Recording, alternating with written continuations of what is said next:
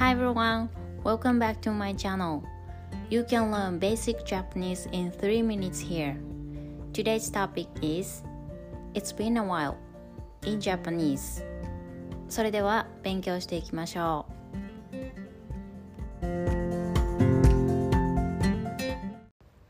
It's been a while.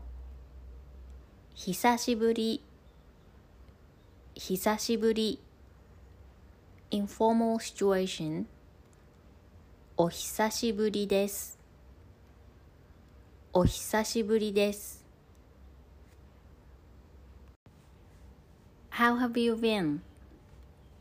元気にしてた元気にしてた Informal situation お元気でしたかお元気でしたか Let's practice in sentences. It's been a while. How have you been?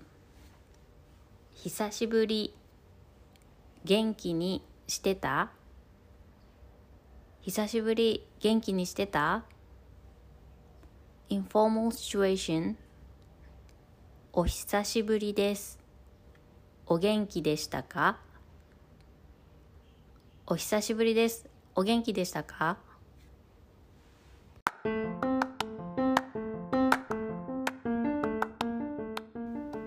Thank you for listening to my channel and I hope you enjoyed it. If you need a script of this topic, please check out my Instagram. Alright, let's have a beautiful weekend. それでは皆さん、良い週末を。